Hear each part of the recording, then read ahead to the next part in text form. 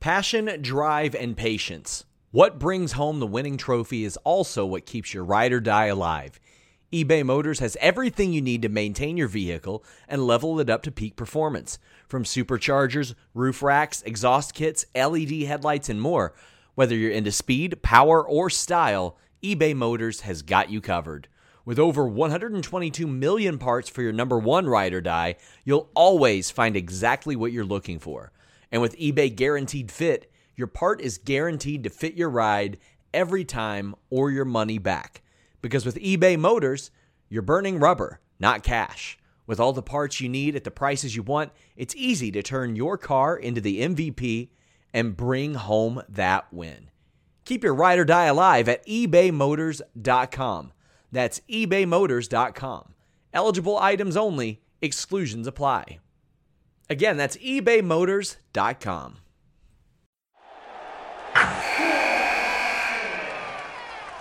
Wilson, you sent the game-winning email at the buzzer, avoiding a 4:55 meeting on everyone's calendar. How did you do it? I got a huge assist from Grammarly, an AI writing partner that helped me make my point. 96% of Grammarly users say that it helps them craft more impactful writing. Would you agree? Grammarly helped adjust my tone to navigate tough work conversations. And it works everywhere I write, so I can quickly communicate effectively. Your teammate used Grammarly to summarize an important document, making a 3-pointer. How did he do it? It only took one click. When everyone uses Grammarly, everything just makes sense. You made an incredible slam dunk to end the game. The meeting was canceled, and your team will go home champions. Go to Grammarly.com/podcast to download it for free. That's Grammarly.com/podcast. Easier said, done. Hello, and thank you so much for joining us. This is normally when I say thank you so much for joining us for your Friday night into Saturday morning, but we're on an hour earlier again. That's 2 weeks in a row with no Rampage. Feels kind of weird. Don't necessarily hate it from like a timing perspective. I don't mind starting these shows an hour earlier, but we're thankful to have you. We are coming down the home stretch of the roads to WrestleMania, and we're going to talk all about tonight's SmackDown. If you want to get a statement or question read on air, send us a super chat or send us a humper chat, humperchats.com. That's how you can guarantee that we'll acknowledge your comment or question. You can also go to twitch.tv/FightfulGaming and send us your biddies. Much appreciated. Also, a reminder to subscribe to Fightful Select. You'll get all sorts of juicy details on CM Punk's status with just about everything and everyone. A very, very loaded report went up there from Sean earlier today about as much clarity around things as he could possibly give. Now CM Punk's out there posting Instagram stories about him and HBK making love. So I don't know what's going on. I don't know if CM Punk knows what's going on at this point, but great extensive update on Fightful Select. And we also had Sean doing a whole, so what do you guys want to talk about stream about it. Lots of good stuff happening there. And even more so, going into WrestleMania weekend, you're going to get even more coverage than you would on the main channel. You're going to have Alex Pulowski and I behind the paywall for WrestleMania nights 1 and 2, doing alternative post shows. We will be on the main channel for Stand and Deliver, as NXT is our delightful, weird, adorable little variety hour cult thing that we have going on. But really loaded weekend coming up. We're going to have Super Card of Honor on top of everything else. We've got Impact, I think a post show that's going on right now. So plenty of content coming your way. But right now we're talking SmackDown, and I've got dual Alexes, including Cardoza, the birthday boy. Happy birthday, Alex. Yesterday, technically, but we're celebrating tonight. Alex, how are you? Are you older and wiser? I am doing birthtastic. Having a great time. I'm feeling wiser and older. I love Dominic. I love Ronda Rousey. I am here for it.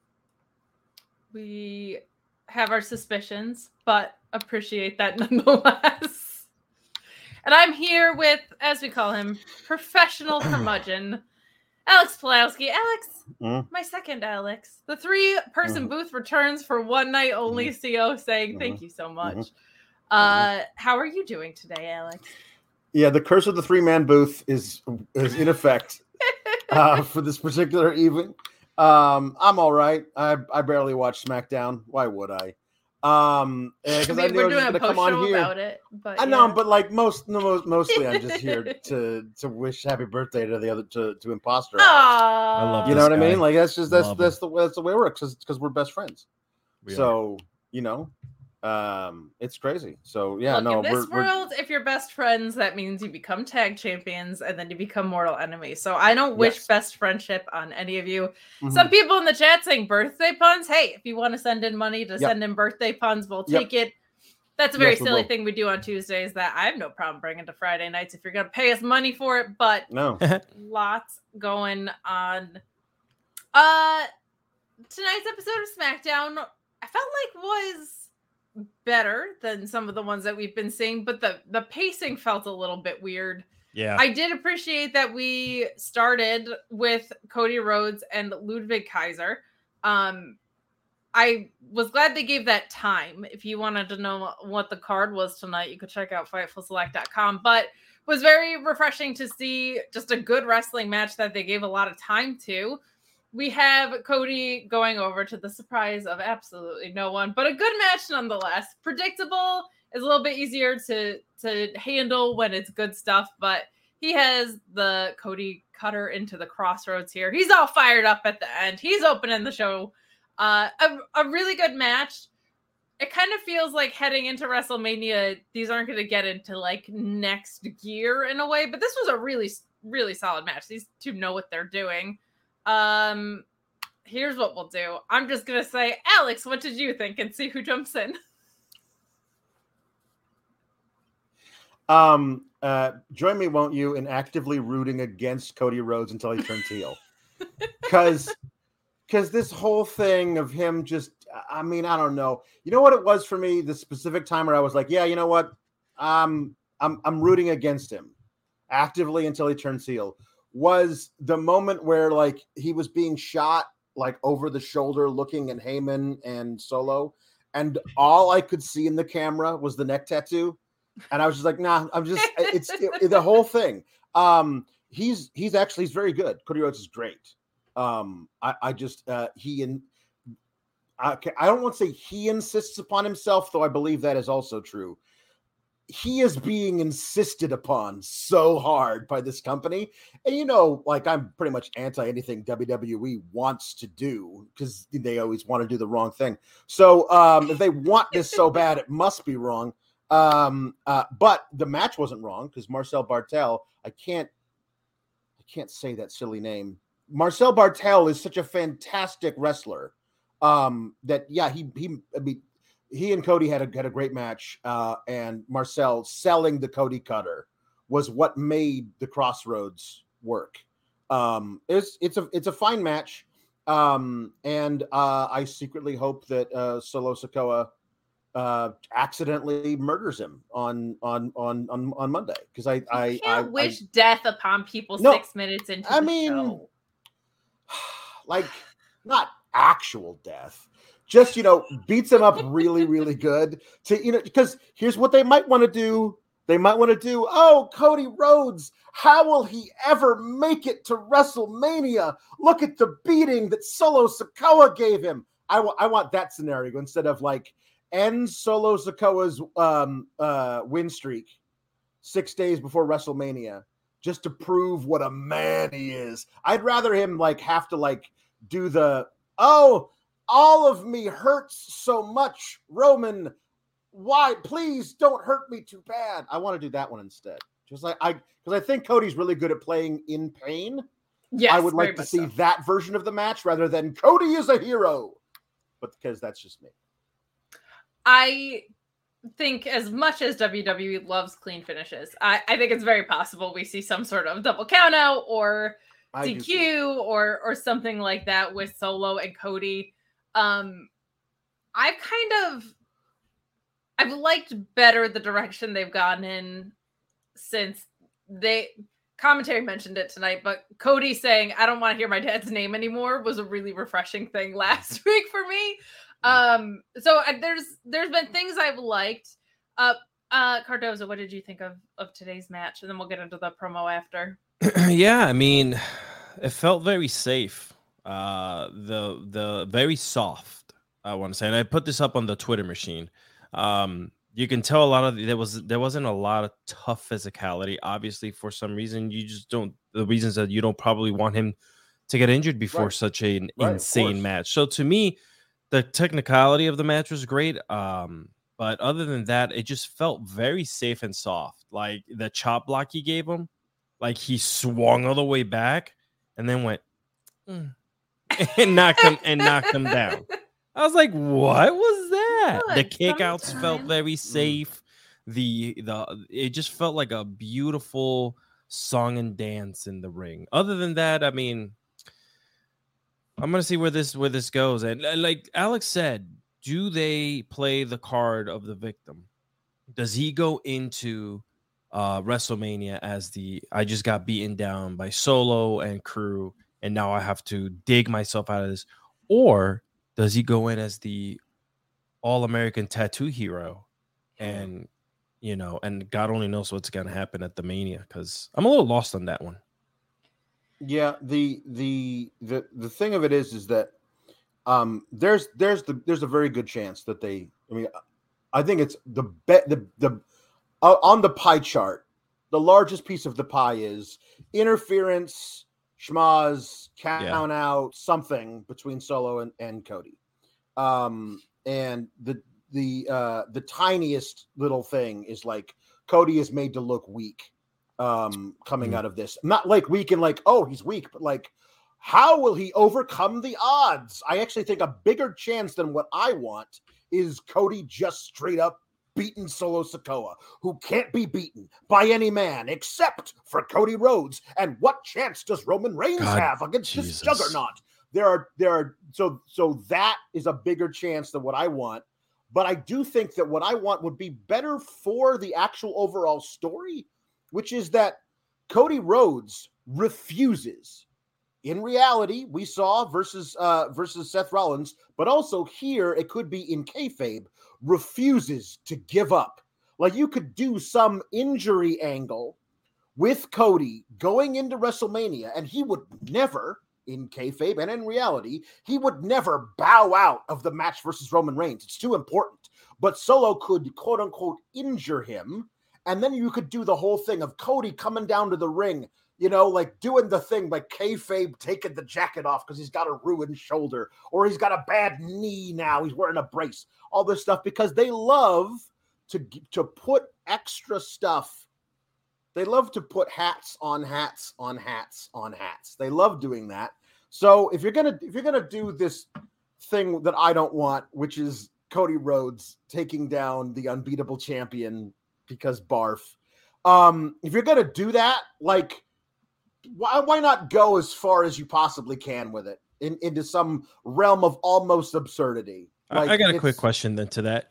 Sorry, Kate, I know you want to move on to the next thing, but is he a more successful version of what they were trying to do with Roman when a couple years back when they were really trying to push him hard on everyone by winning the Rumble, having The Rock raise his hand, and he was the next, the biggest babyface deal in the company?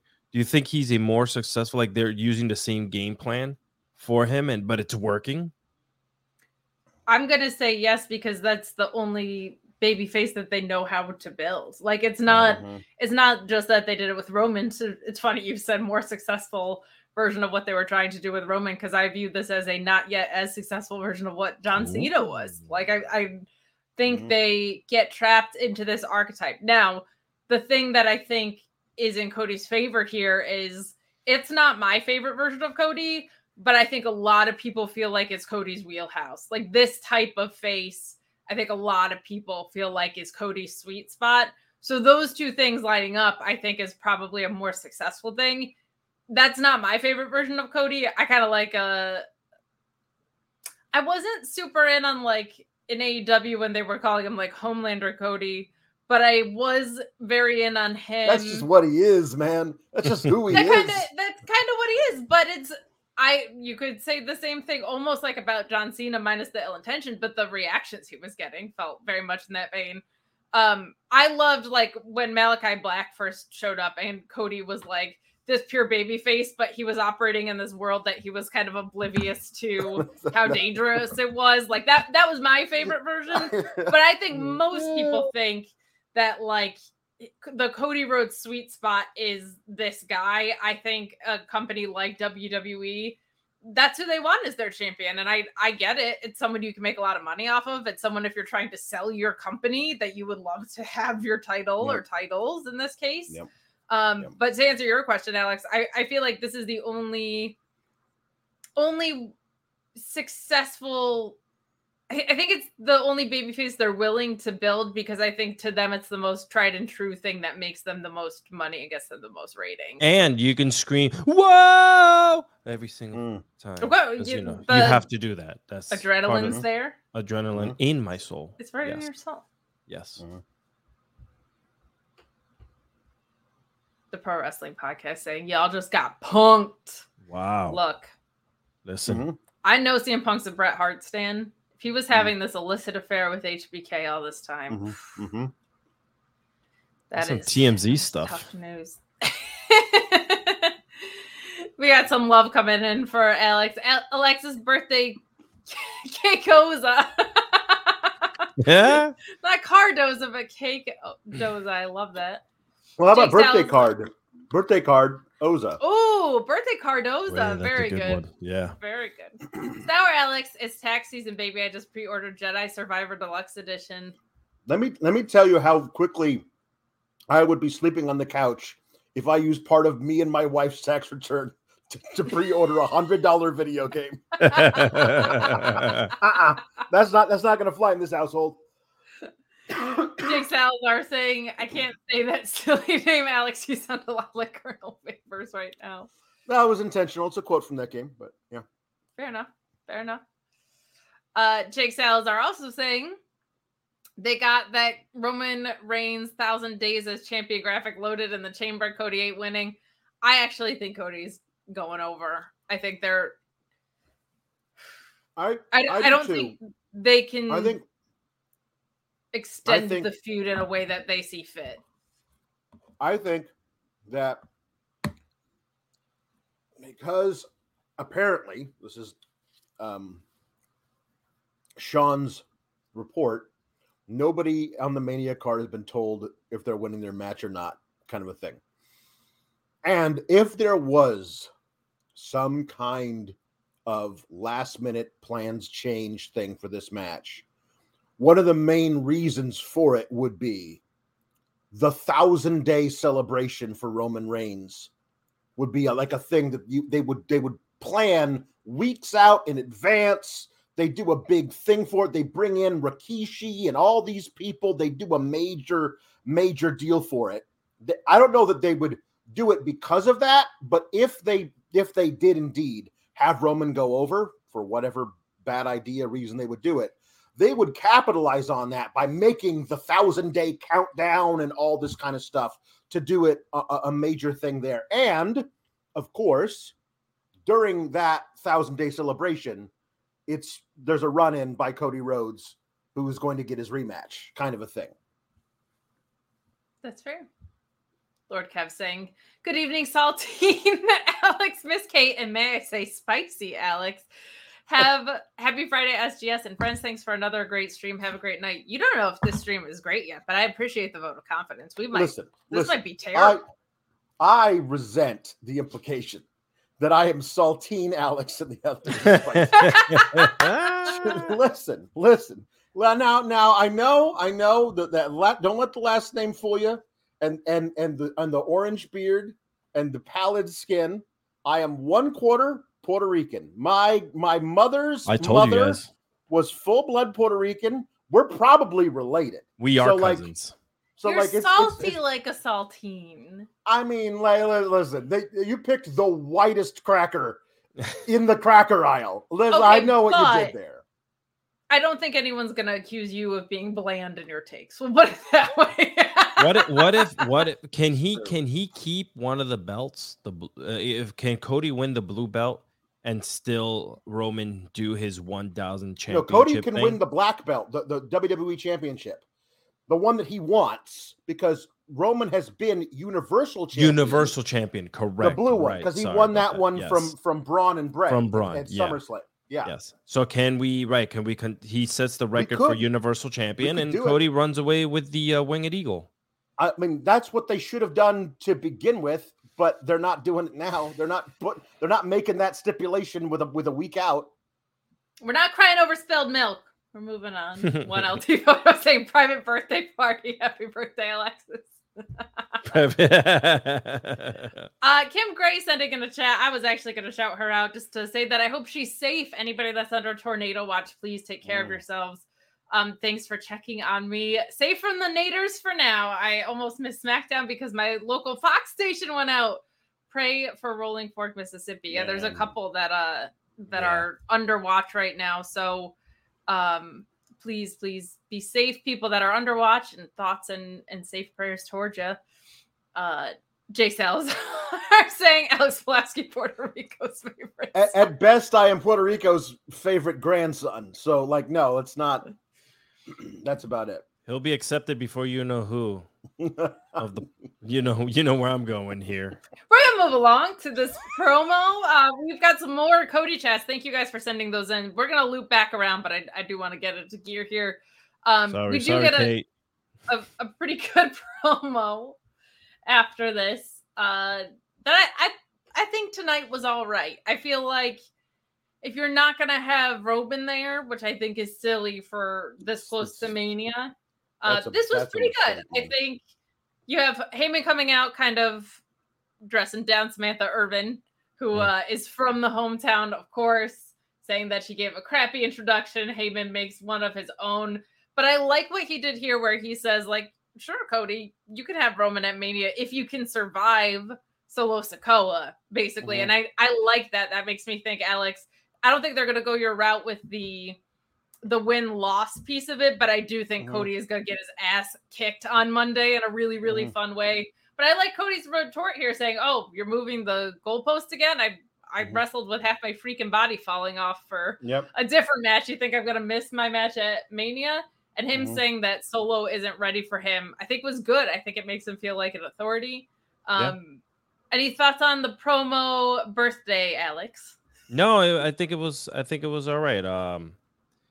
He's definitely filling this role very well. I mean, he's our next champion, and he's really playing the card right now as is. I'm sorry, but that's just plain and simple. And then I got a little confused too, because you said he has to make it through Solo in order to get. Didn't we go through this before with someone else? They had to go through a gauntlet of people before they finally got a match against Roman not too long ago. But yeah.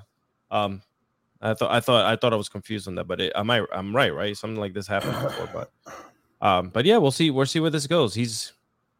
I already got my American Nightmare Championship shirt, so we're ready to roll here. I did think it was very funny that Cody specifically on Monday said nobody else mentioned my dad, please. Yeah. And Michael Cole, because is this something that he could possibly do that his father has never done? First thing he does. He just keeps bringing it up over and over again. Michael Cole, shh, he said no. He said no more. Agreed. That was the first thing I noticed too. And I was like, come on, I want him to stop talking about his dad too. You guys ought to. Chai Down Spurs saying Roman was there every week for the Sami feud. Just saying. Yep. Yeah, he was. I think he lightened up his contract a little bit when he resigned. So, and I don't think it's been bad. I just feel like it would be stronger this close to Mania. But Paul Heyman's Paul Heyman. He's doing a great job with what he's been given here. We then get the announcement that John Cena is going to be leaving WrestleMania as early as possible. He and Austin Theory are going to kick off Saturday. I guess he wants to take a nice sleep. He's going to have a nice little siesta after, and he's probably going to film something on Sunday. But I think he said if Brock Lesnar gets to leave early, I get to leave early. This reeks of John Cena has to be across the world on Sunday morning to film something. Because this means doing it this way also ensures John Cena is not winning, which was a small chance, but still I thought would have been an interesting wrinkle to this story, is to have him win and then be a transitional champ to somebody else who then feuds with Austin Theory. I thought you could have done that. You're not doing that anymore, for sure, but doing this first on the first day, that means Austin Theory's winning, and everyone hates Austin Theory. So to kick off your two-night Mania with everybody booing the result of the first match is a choice. Like, there are other things you could do that will get a good pop from the crowd to start out with. This result will not be that. We got to put someone new over, though, don't you think? Like, I think maybe this is a good passing of the torch, and having him come out first, right? Yeah, isn't that Jericho complain about that? If you're not going to be first, you want to be, if you're not going to be last, first, you're last. Yales. Right. You're going to get the Cena pop, but I get what you're saying. To start, but the result of the match will have everybody sad. What's pretty wild though is I think that's the only title that's not going to change hands unless one of the women's doesn't. But it's very possible that's the only title that doesn't change hands. So that means the rest of Mania after your opening match is going to be a wild little ride. Interesting. Yep. Mm-hmm. So after that extremely exciting announcement, we get what I'm hoping is a Charlotte Flair heel turn, because if it's not intentionally that, it's unintentionally intentionally that. I don't know, because last week kind of felt this way too. I don't know what's going on here. I feel like they realize that Rhea's going to get cheered and Charlotte's inevitably going to get booed. I can't imagine the feeling of mentioning my dad and having that be something I love my dad and getting booed, but we got this from Charlotte saying she's a 14-time world champion and her championships weren't based on fear, insecurities, or nepotism. I will say I liked that she mentioned the nepotism thing, because I think there are a lot of people, Dominic, who do float by on nepotism. She ain't one of them. If you don't like her booking, that's fine. If you don't like her character, that's fine. She knows how to wrestle, and she's a world-class wrestler regardless of her last name. So I do like that she called that out, because she did get a lot of that BS, and she is one of the best women's wrestlers in the world. So I liked that. I don't know if they're double turning, because it felt that way last week too. I don't know if this is a symptom of Charlotte not really, she's just been a heel for so damn long that I don't know. There's certain things that she does in her mannerisms and her delivery and the way she says things that still feel heelish. If that's intentional, that's awesome. If that's a symptom of her, just that's who she had been, and then she went away for a little bit and she came back and she didn't fully settle in, you know, that's an entirely different thing. I don't think it's necessarily bad or good. It's going to be a great in-ring match, but it just hasn't felt like the two of them have been building off of their history or their story at all. Like, we got a week left, and it just doesn't feel like we've seen Rhea Ripley and Charlotte Flair, who have faced each other a bunch. I believe Charlotte ended both of Rhea's title reigns. Why aren't we talking about any of that? Is kind of frustrating. And why aren't they face to face? Like, why do people just hang around outside of other people's wrestling matches? It's weird. All the time. It's very weird. But this but was you don't see Charlotte perhaps just sticking to the babyface deal and having Rhea Ripley just be a heel champion, like, you know, coming out of Mania if they decide to go that way? Or do you really, like, are we always going to expect Charlotte to do the turn? Like, she's the new Big Show. Like, unless they're gonna start piping in crowd reactions for her too, she's gonna be a heel because people are booing her today. And I think even though Rhea's been in a quote unquote heel stable, she's so easy to cheer for. And even as a heel, she's been like beating up dudes, and the Riptide is a super badass move.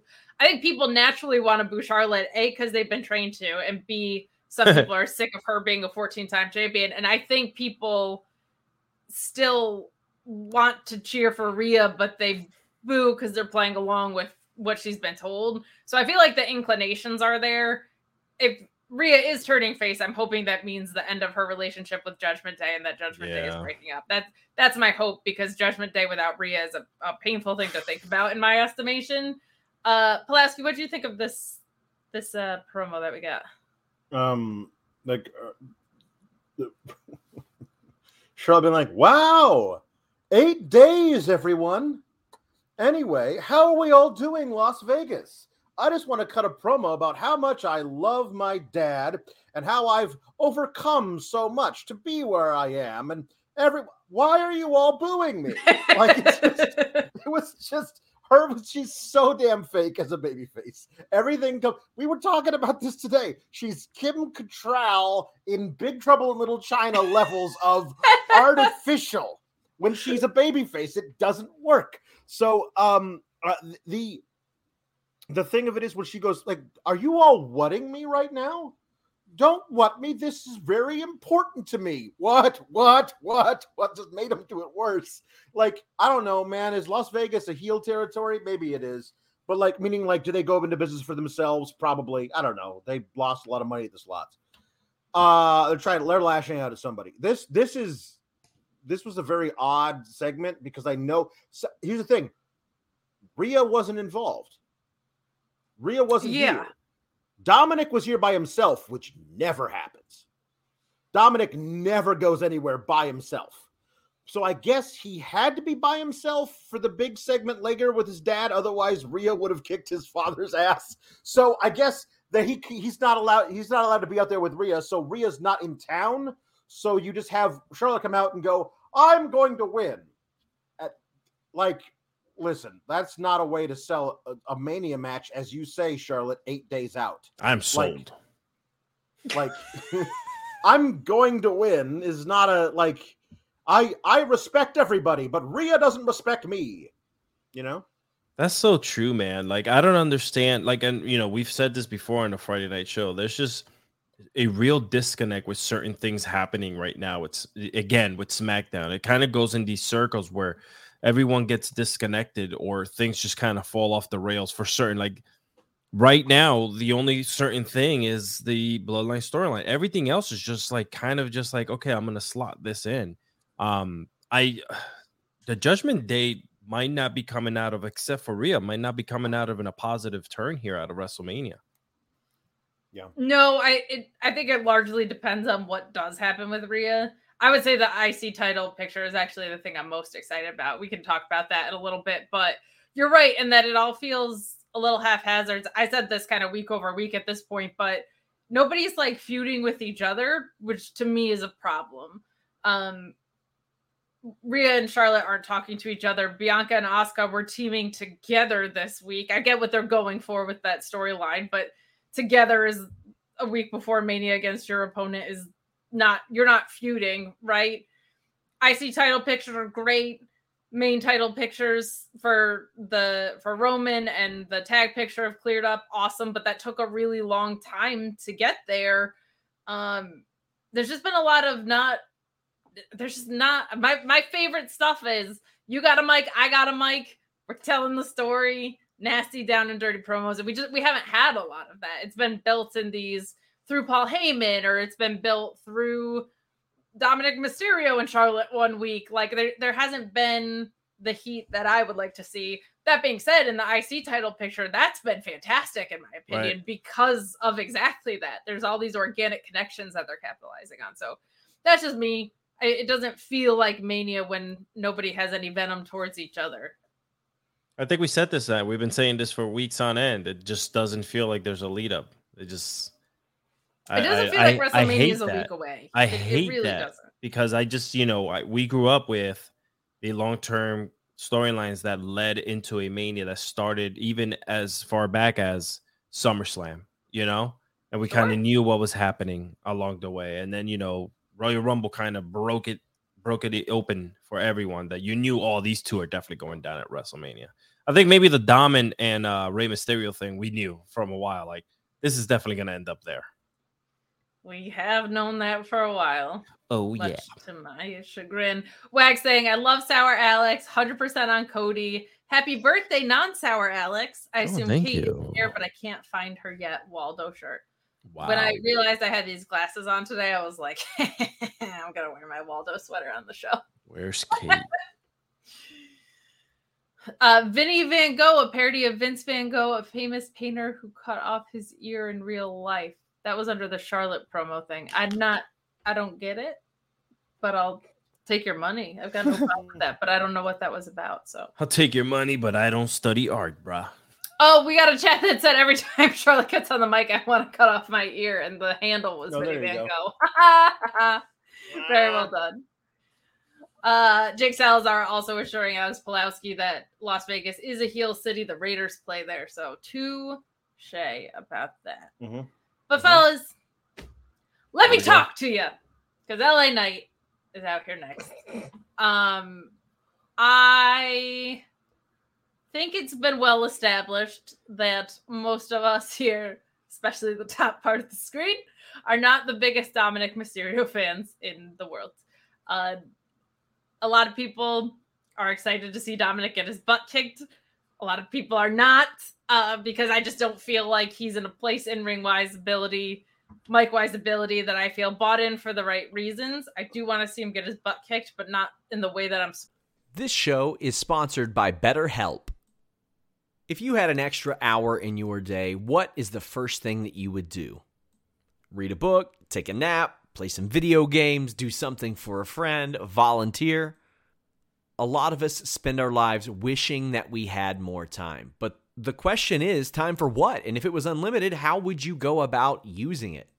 The best way to squeeze that special thing into your schedule is to know what's important for you and to make it a priority. And therapy can help you find what matters to you so you can do more of it. Therapy is so valuable. It's gotten me through some tough times, really helped me reflect on things that are important, specifically with BetterHelp. If you're thinking about starting therapy, give BetterHelp a try. It's entirely online, designed to be the convenient, flexible, and suited to your schedule. This is so beneficial when you've got that crammed schedule and you can't even imagine finding that extra hour. You can do it all from home. Fill out a brief questionnaire, get matched with a licensed therapist, and switch therapists at any time for no additional charge. Learn to make time for what makes you happy with BetterHelp. Visit BetterHelp.com/Fightful today to get 10% off your first month. That's BetterHelp, HELP.com/Fightful. It's so flexible and it can help you find that social sweet spot with BetterHelp. That's BetterHelp.com/Fightful. Supposed to, and I have my doubts about whether he'll be able to execute that in the match, right? Tonight's segment with LA Knight and Rey Mysterio and Dominic, we got the beginning of the payoff, but I still have qualms with how this was executed on a few different levels. LA Knight wins ultimately with a schoolboy because of a distraction from Dominic Mysterio. Oh boy. Here's the thing. Rey Mysterio has been doing this for a little bit now. And I know it's wrestling. Everybody has their different thresholds with things like this. But if you've been wrestling to the point where you're going into the Hall of Fame, I feel like you should not be easily distracted by someone's music hitting and their presence there, particularly when that person has been harassing you for weeks, if not months. The fact that Rey Mysterio was distracted by Dominic at all made him look like a chump, in my opinion. And the fact that, like, he lost on a roll-up, which is the thing that everybody loses on, and he's one of the best wrestlers in the world, feels so corny to me. I do like LA Knight going over here because I think he needs a win if he's going to get on to WrestleMania. I did not say if he's in the Andre the Giant Battle Royal. Is he? Oh, that him and Lashley should be on the WrestleMania card. That Just is put them on the card in a match against each other. together. Put them on the pre-show. LA Knight interrupts the whole. The Battle Royal should be on WrestleMania if you're gonna do it. I don't know what's WrestleMania happening. Smackdown. LA Knight has been in the two worst storylines already in history of WWE. I'm sorry. Yeah. That poor guy hadn't gotten a good break in the main roster. But he's still super over. Like, he had a huge pop tonight. And I mean, catchphrases and pops are cool, but, you know, what matters, I mean, to most people, I guess, would be storylines and stories within the novela What that I'm we're saying, watching. what I think that Kate and I are saying is that despite him being put Correct, in right? Yeah, absolute yes, dreck to do, he's correct. still over with the Yes. crowd. Imagine what would happen if they just didn't get Correct. in his way. Agreed. That's where I'm going to as well. Yes, he's been. I'm just making a check mark there that he has unfortunately been in these crappy ass, like, you know. Yeah. I don't know why he's not sniffing around a meaningful feud that would put him in the mid card. It is tricky when I see that we have a 2-night WrestleMania. The builds haven't been great. Mustafa Ali is not on there. Santos Escobar is not on there. LA Knight is not on there. Bobby Lashley's not on there. We'll talk about that later. But after the match, there is one thing I appreciated about this. Dominic running down his mom, calling her a deadbeat mom because she allowed Ray to neglect him, I thought was corny. I did like that it took him insulting Ray's wife, not Ray, to make Ray snap. Yeah. Like, that is a justification that I really liked, because it wasn't that he was tormenting Ray and it pushed him to the brink. I don't think Dominic Mysterio has done enough to make us believe that the frustration has been mounting. So for it to be his wife getting insulted, that at least makes sense that something else set him off, which I think is good. It's the most baby-facest thing in the world to say what you want about me, but not my family, not my wife, not with my daughter at ringside. That's all well and good. People are excited to see Dominic get his ass kicked. The only way I would be excited about this is if it's just Rey Mysterio kicking his ass for 10 minutes and no offense from Dominic. But this at least did finally happen. The Band-Aid got ripped off. Air's coming out of the balloon. Hated the way that the framework was laid out tonight. I hate that he lost with the schoolboy roll-up, getting distracted by someone who is there literally all the time.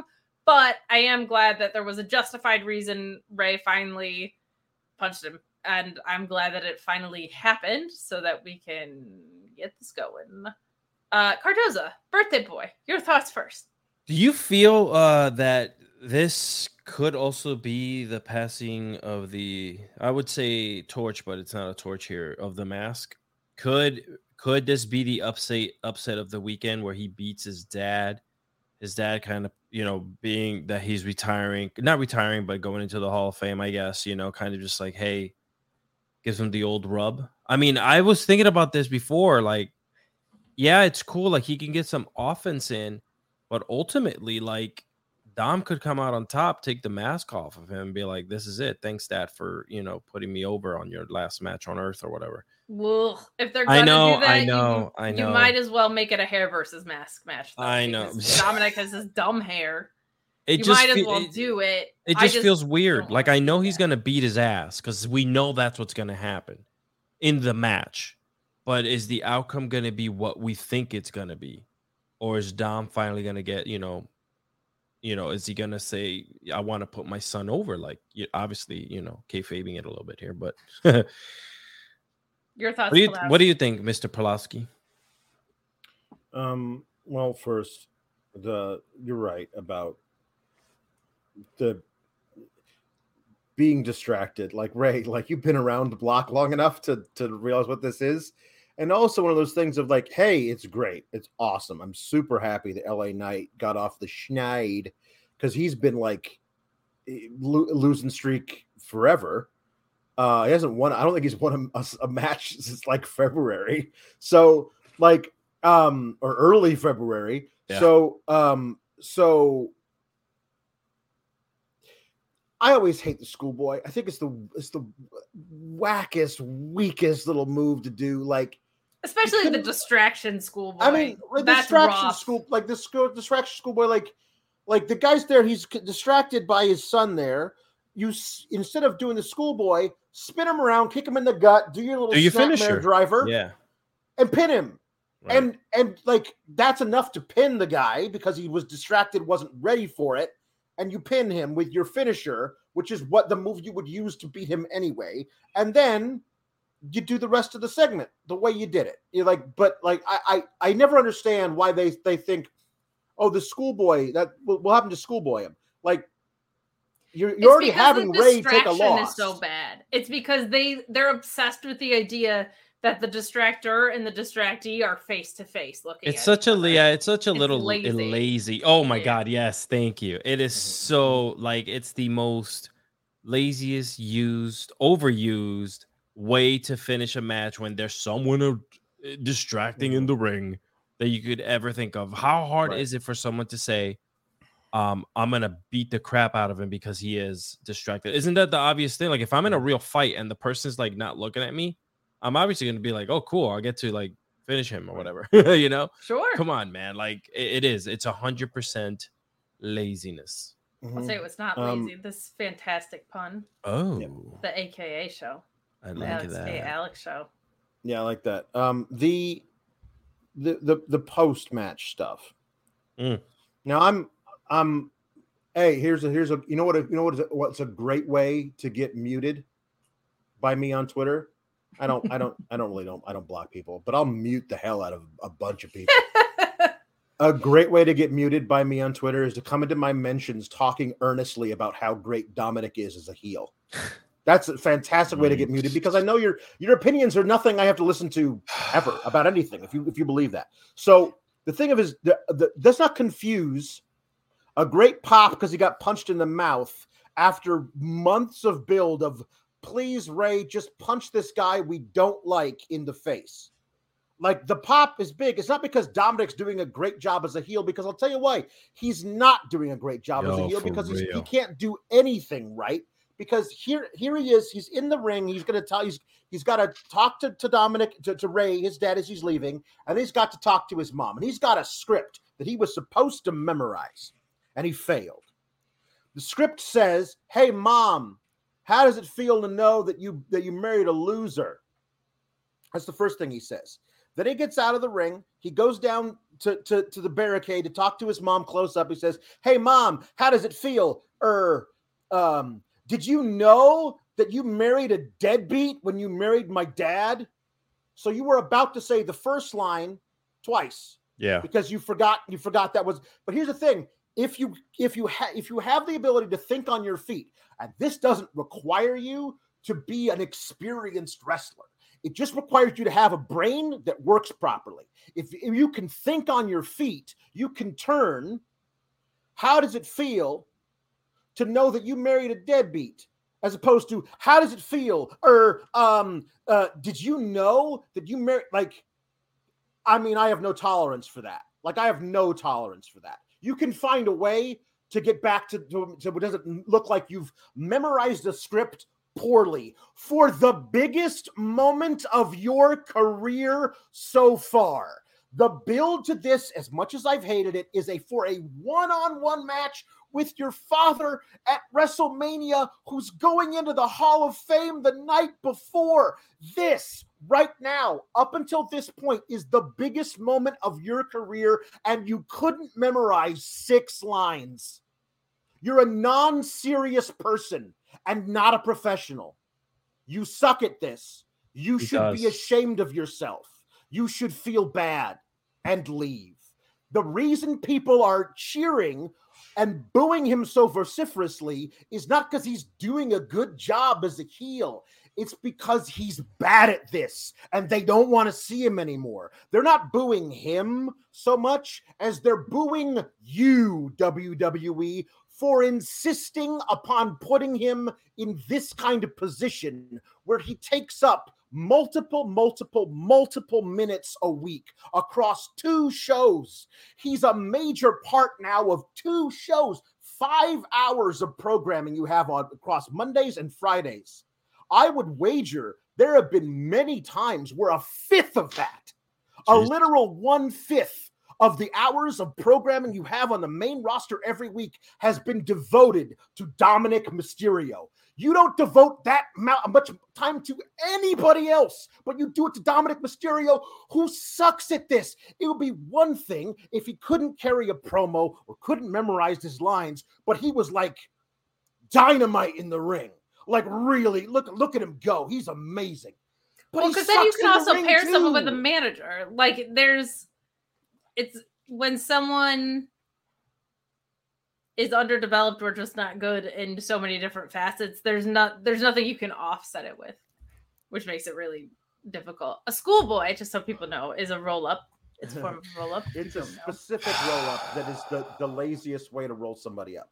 Also, I will pop every time somebody does a different kind of roll, like an O'Connor roll, distraction roll up, like an O'Connor roll, like a magistral cradle, like anything that is not the weakest move in all of wrestling. And there's even opportunities to do that move well and in the right context. They're just way fewer than we see actually in WWE. Yeah, and I was thinking about this when you said this earlier, Alex, was the fact that if you're in the ring and you're fumbling something, obviously he does not have the freedom to kind of just like ad lib, but like the heat even on this whole drama between him and his dad hasn't even been that high, like to me, that hot. It's basic stuff that has happened in the ring before, dad versus son or etc. You know what I'm saying? Like friend versus friend. I would have taken it to another step if he would have said, "Hey, Mom, out of curiosity, is he even my real dad?" Oh. If you would have dropped that little nugget there, the crowd would have done and that would have been great on television. Like anybody who's been watching it all, like knows the storyline that Dominic was involved in as a kid. Yep. Where then kayfabe, they basically admitted Eddie was actually the biological father, but Ray adopted him and raised him. Like they said that on television. So like that's canon now. That's actually the truth. So like you could have really built that up again. I guess maybe Dominic and Angie didn't want to go there now, and I totally get that if they didn't want to do it. But still, that's out there, and there's a ways to do it they could have made this feud into something at least more exciting than like, come on, Dad, hit me. Come on, Dad, hit me. For like give me what I want. Man. Listen, boy, Batista already took that from you. Well, I think we can all agree Dominic Mysterio comes across as a little bit of a nerd. But if you don't want to be a nerd, might I ask you, might I invite you to instead be a Nord? Get NordVPN for all of your internet protection needs. They've sincerely made a really big investment in us at Fightful. They've gone above and beyond what a lot of our sponsors do. That's the best way I could have transitioned, I think, into anything. I'm really proud of this segue. Normally, I do something a little risque. I do something a little rated R superstar. Not today. I'm calling you all Nords instead of nerds. And Sean Ross Sapp is going to tell you all about NordVPN. You don't want to get hit with a powerbomb symphony, do you? Not from your internet service, not from your browsing experience. Nordlow is here to help. That's nordvpn.com/Fightful. It's going to squash the competition with the fastest VPN in the world. Change your virtual location with just one click. No matter where you are, you get access to whatever content that you want. Thanks to nordvpn.com/Fightful. 30-day money-back guarantee. 4 additional months free. Block annoying pop-up ads. Block malware. Block online trackers. 3 great tiers, whether you want to pass, a VPN, a locker, or all 3. Browse safely and securely. All this with one app. You can control up to 6 devices with one subscription. How can you pass on this deal? You're going to end up saving money because of this, especially if you buy those UFC pay-per-views. Let me tell you, nordvpn.com/Fightful helps you there too. Check it out. NordVPN. Don't be a nerd. Be a Nord. Appreciate you guys. We're gonna move along from that very medium story. And so you know what? We got some more birthday puns for our dear birthday, Alex. That would be I. Birthday. That would be you. Pin the tail on the Donkey Tonk Man is a fun one. Appreciate that, as we're going to be talking about the IC title story, which actually freaking rules. Ricardo saying, "It's a birthday." Yes, it is. Absolutely adore that. Absolutely adore that. Good stuff from you guys. Thank you so much for the support. And Simmons saying, "If only Dominic could wrestle like Logan Paul."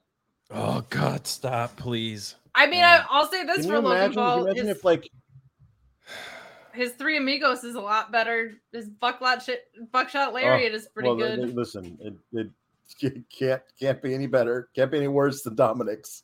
Can't be any worse than but Dominic's. It is like he knows how to execute moves. I certainly have my qualms with Logan Paul, but he can execute moves. I'm not going to pretend he's not. Oh, sure. What I'm athlete. saying is, like, just by saying that his Three Amigos is better than Dom's doesn't quite tell the whole story. Oh yeah. No, so is like yours, but still. Yeah. Mm-hmm. Wags, I can't read that chat. No, but I listen. Now you can't read that, Shaq. But how about this? Dominic versus Logan Paul in a loser leaves town and also a winner leaves town match. Yeah. Like, how about that? Like. Both, like, no matter who wins, everyone leaves town. I like that idea. Winner and loser leave town. Yep. I'm in for that. Oh, here's something I was not in on. This women's showcase qualifier match with Natalya and Shotzi and Xia Li and Lacey Evans. Lacey Evans, whose birthday it was today, Jake Salazar saying Alex and Lacey Evans share a birthday. Two fantastic goats one day. Alex's birthday was yesterday. Yeah. But for those of you who like Lord, my friend, continuity, Jake Hager's birthday was also today. I do think this was really poorly done for a lot of reasons, unfortunately. In-ring aside, this just wasn't great. They ultimately go home with a heart attack onto the sharpshooter on Xia Li.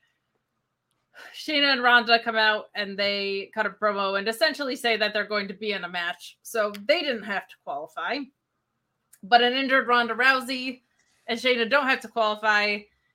Xia Li and Lacey, I don't know what to tell you. I'm not a Lacey Evans gal. I don't think either of my Alexes are. But at the same time, she's been rebooted several times.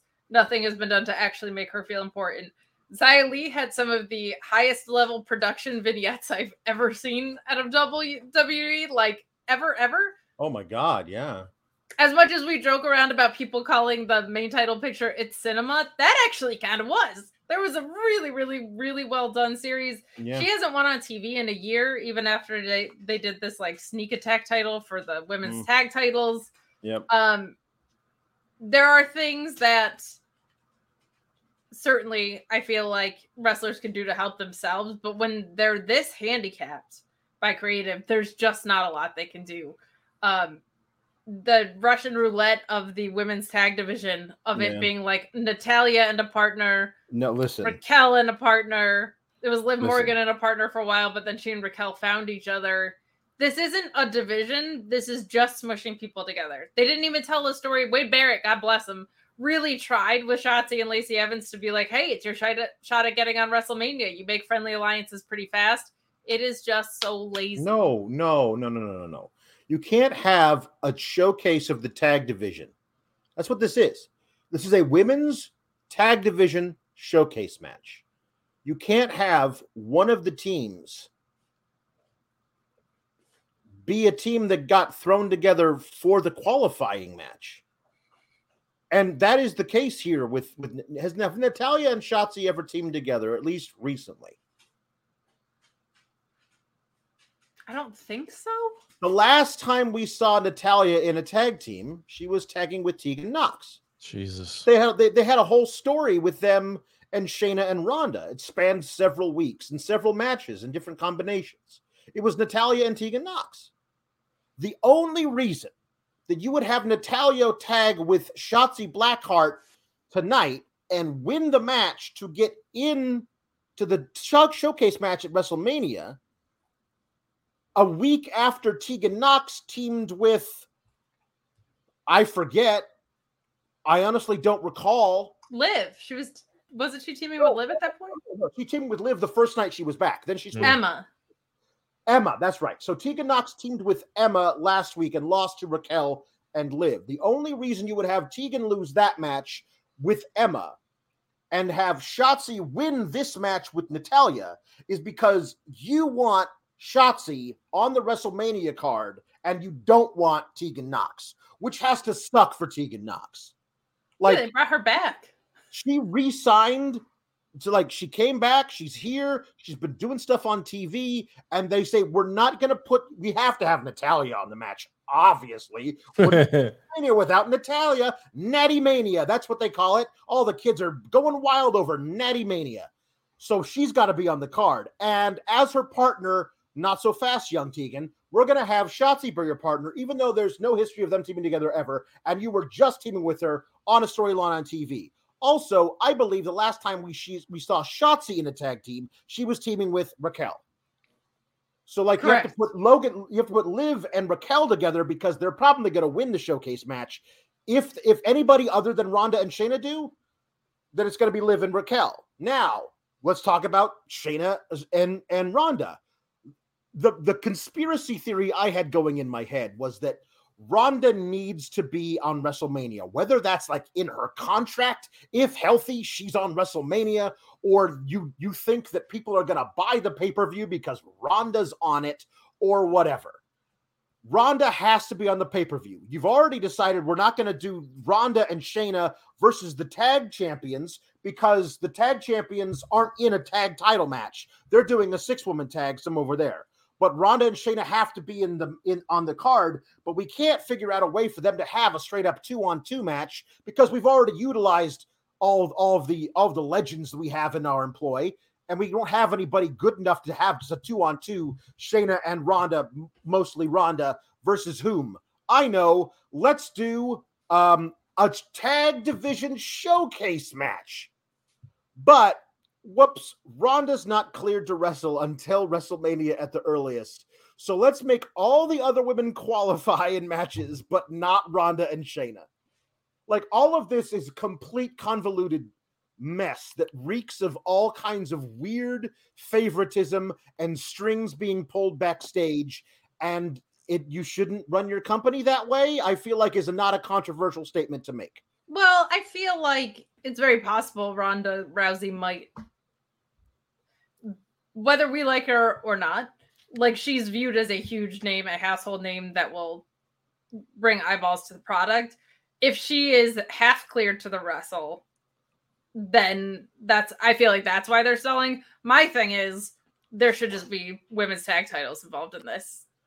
It's just so weird they're on Becky Lynch and Lita for no reason. Essentially no reason. Cardoza, your thoughts on this? I think it's good we're getting more women on the WrestleMania card, of course, but like, this ain't the way to do it, right?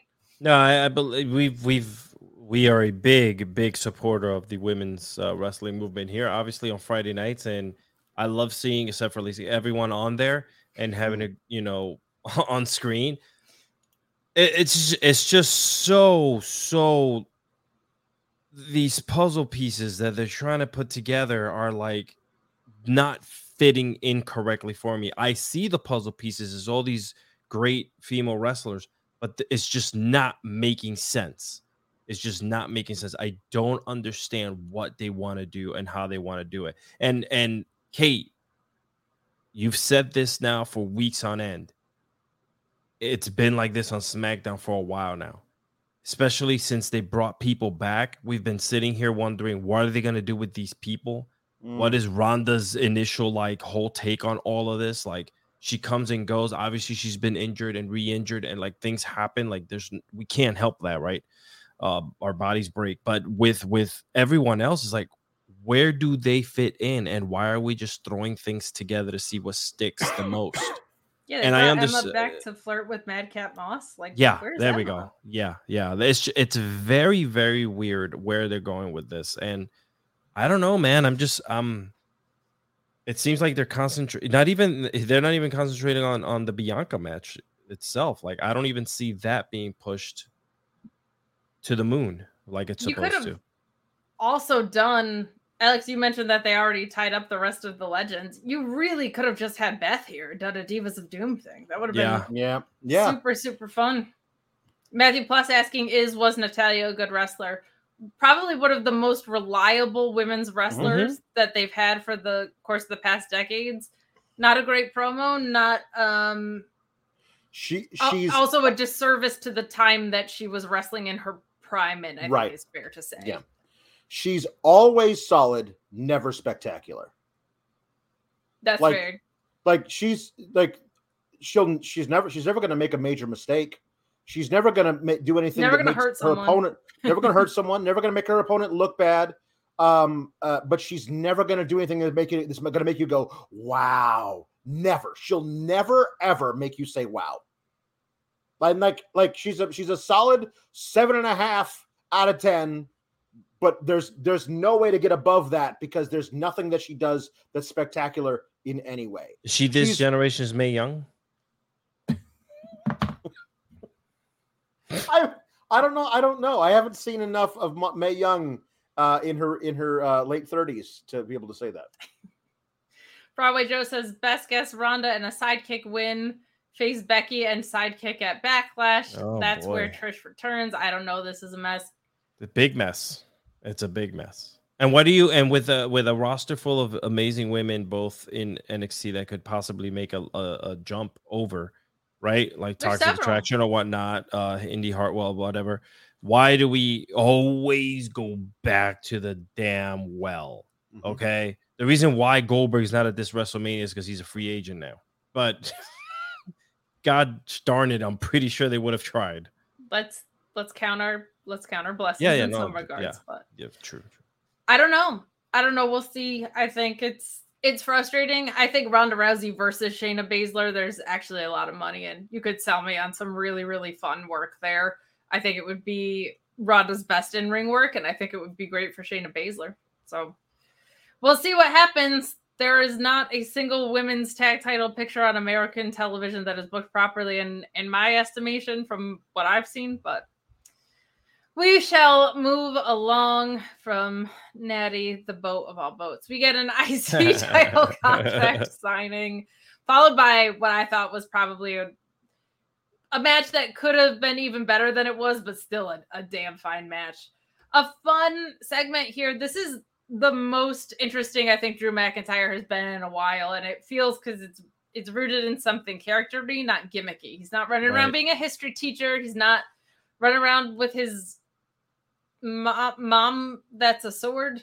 He is rooted in history of his relationship with Sheamus. Sheamus comes out here talking about how Drew took the knowledge that Sheamus wanted this IC title and is trying to steal it from him, and now is imagining the chance to beat him down at Mania. And I love what Drew says here. First of all, he says, imagine just shutting up for a second, which I think is just good advice in life. I think imagine shutting up for a minute is something I find myself saying in my daily life a lot. I think it is one of the most underrated lines in wrestling promo history. But I really liked where he goes with this. He kind of says that Sheamus can't separate personal from physical. He reiterates what he said in an overheard line in their backstage squabble a couple weeks ago, which is that, like, the old version of you, we'd be fighting and we'd be getting a beer after. Like, this is ridiculous. You're being kind of like oversensitive about it.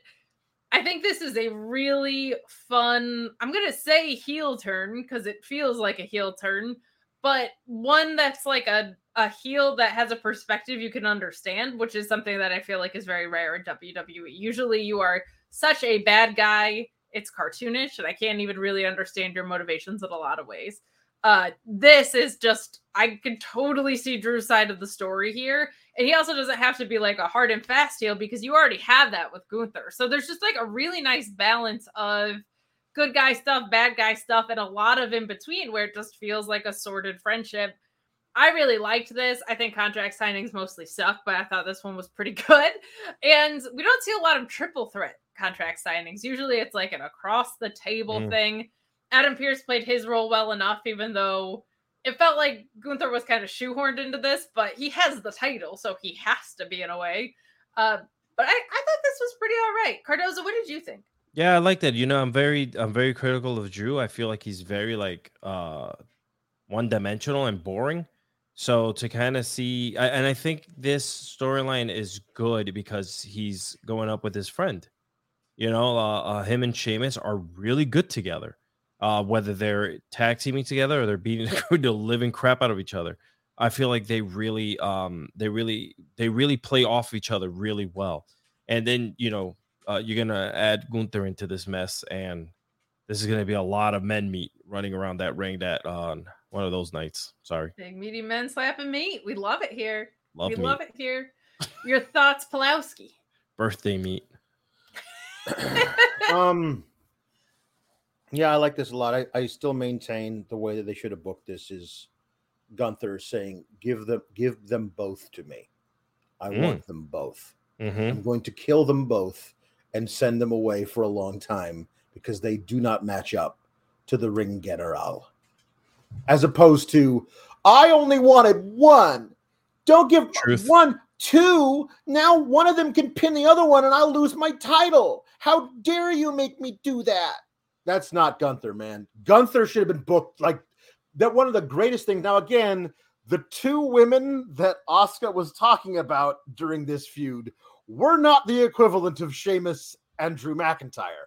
But when she was feuding with the Iconics, she said, she comes up to William Regal and says, give me them both. And I've always remembered, like, that was when I was like, okay, this Asuka chick, I am all in. I knew Kana was amazing back in Japan, and she was doing some good stuff in NXT. But when she walks up to William Regal, who's at a loss of who's Asuka to defend against a takeover, give me them both. She growled at William Regal. I was like, this bitch is hardcore. I love this. Yeah, do that. Gunther should be the guy who says, you can't decide which one of these two will face me. I want them both.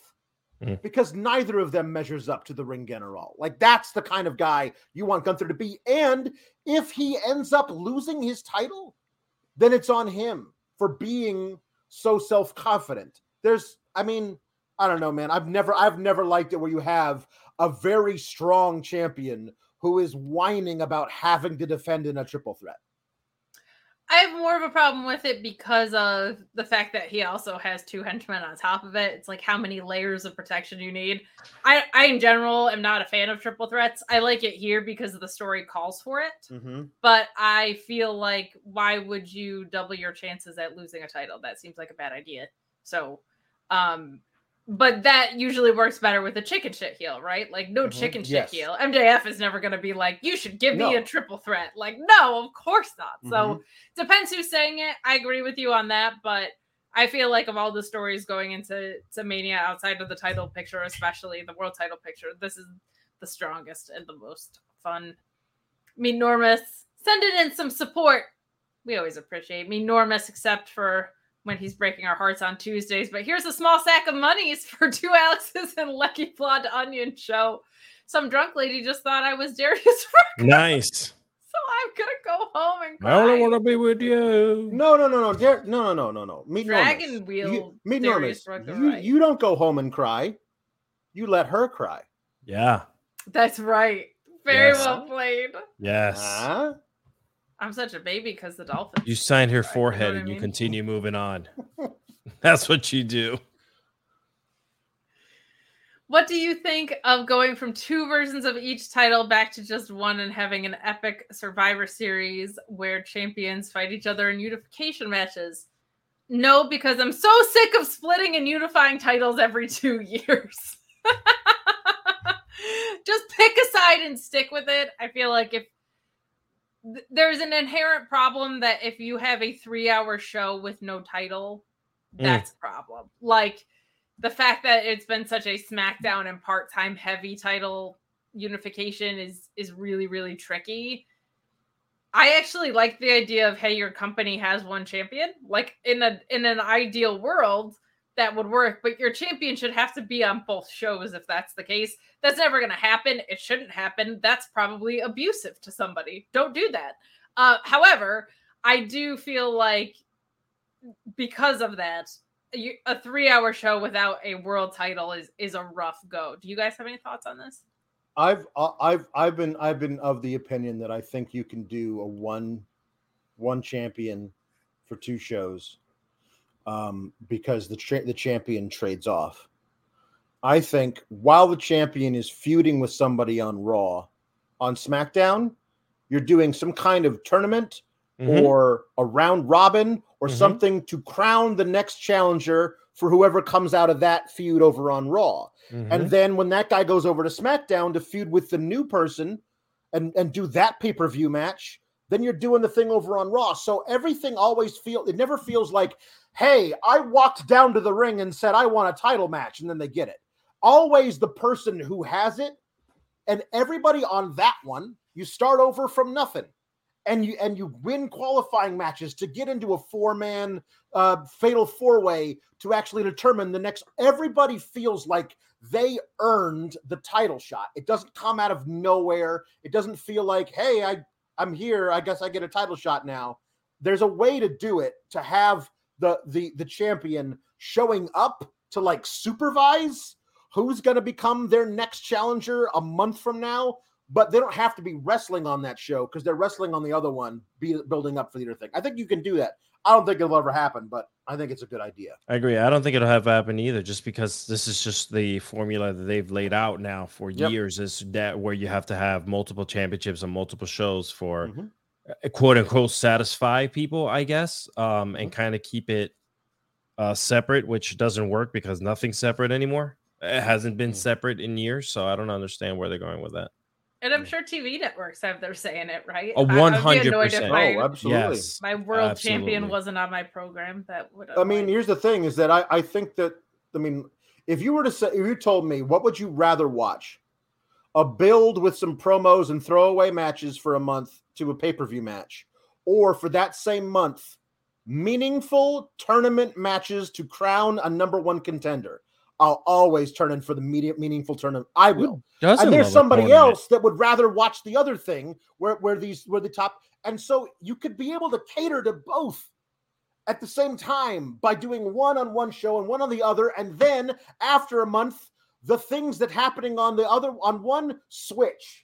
And so that way, both networks get the same benefits over the course of a year. I feel like they've done that. They've done that in the last almost 1,000 days with Roman, where they kind of tested this hybrid champion that moves between shows, and you've had different feuds start on different shows, right? So like the Cody on Smackdown, and whatever happened with in Raw, and blah blah blah, and him and Brock. Like you've seen it happen now for the last 2-3 years with him. Yeah. But I don't think this is a sustainable thing for them, and I think they're going to be. This might be the year that they split this up. I don't know. I hope, man. There's no need to keep two titles on Cody. No. God. It was a thing. It was a thing for Roman because that was part of his mystique. There's no need to keep two titles on Cody. Either you unify them into one and bring back the big winged eagle kind of a thing like he wants to do, or you split them. You can't keep both of them on Cody. No, correct. Agreed. And I think it'll be. I just want them to commit to either side of the line because it feels like we do this pretty cyclically every 2 years. Hey, if you want one, the best one you can get is the AG one. I'm talking Athletic Greens, people.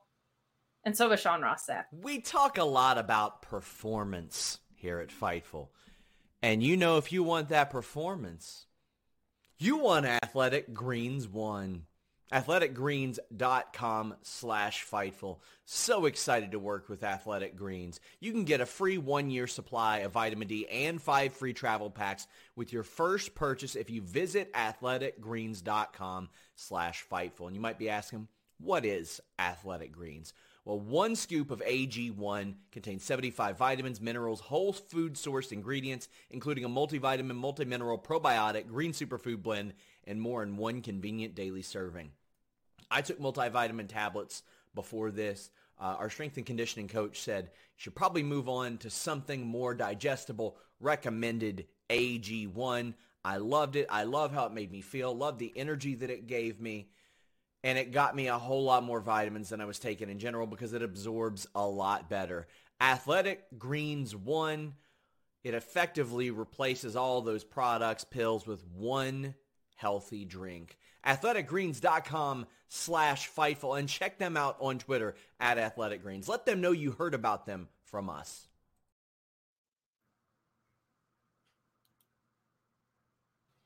The Usos think they're the ones? They're the ones. All right. AG the ones. So there you go.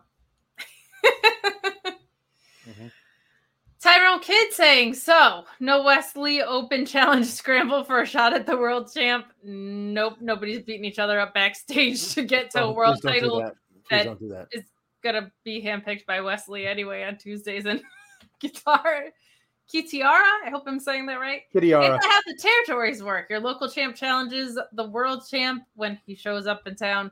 I guess Vince Jr. killed the territories in more ways than one, you guys. Yes, he did. Oh boy, so we got something pretty cool out of this segment I really liked. Gunther beating Butch, the Banger Bros versus Imperium next week. Looking forward to that, but this was a whole lot of fun. Ultimately, Gunther hits the Lariat and the Last Symphony to get the win. Man, oh man, I'm going to go back to calling him Pete Dunne. The rumor is good enough for me. He's Pete Dunne and not Butch in my brain, but he made this ending look so good. I feel like I love Gunther, but sometimes that Last Symphony gives people a tough time when they're taking it. Sometimes it doesn't always look good. Sometimes I think he's probably a little scared to get all of it because it's hard. But Pete Dunne, I felt like made this whole ending sequence look like $1 million. A really, really fun match. Another one that I feel like because we've seen the two of them as Walter and Pete Dunne have an incredible match before, this one felt like it was a little bit more in third gear, but on free TV, I'm not complaining about this. I thought this was a really strong match. These two know each other. They both know how to work well.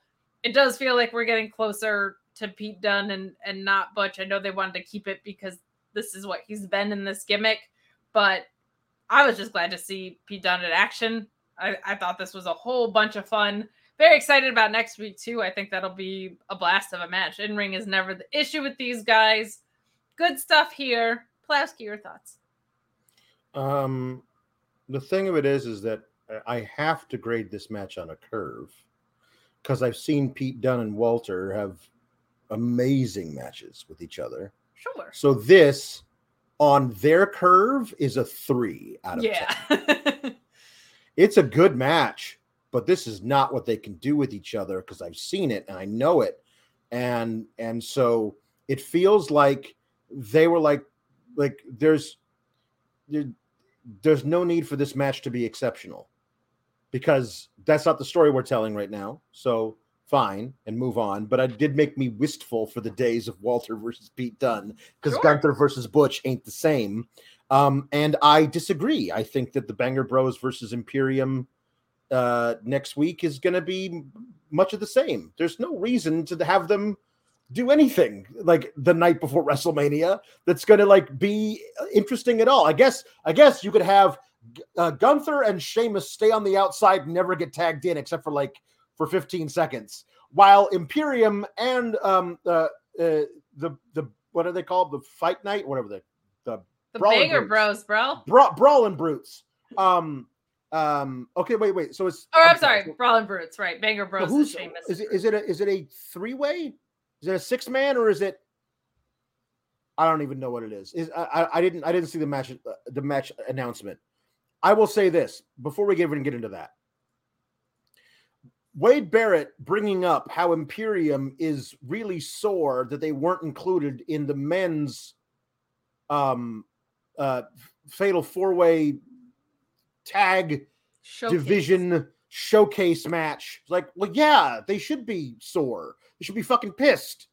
They're the best tag team, not in the top. Like they are up there with the Usos as far as how good they can be in the ring.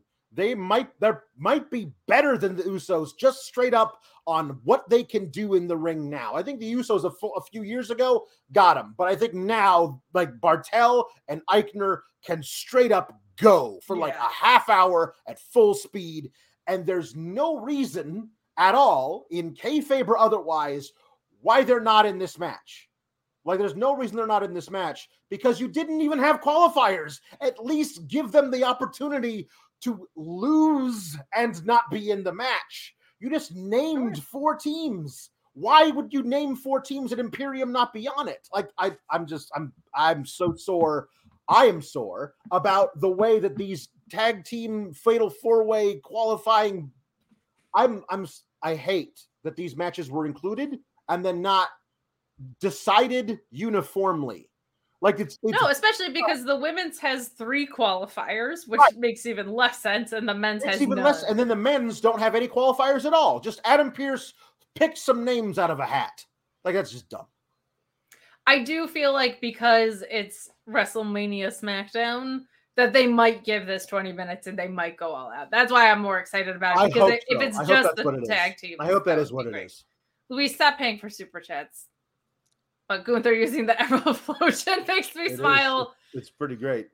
Good stuff. Good stuff. This I thought was the best match, I feel like, on the show. The opener was really strong too, though. I will give it credit, but even kind of like a B or a B- match between these two, I think is probably a little bit stronger. Cardozo, what did you think?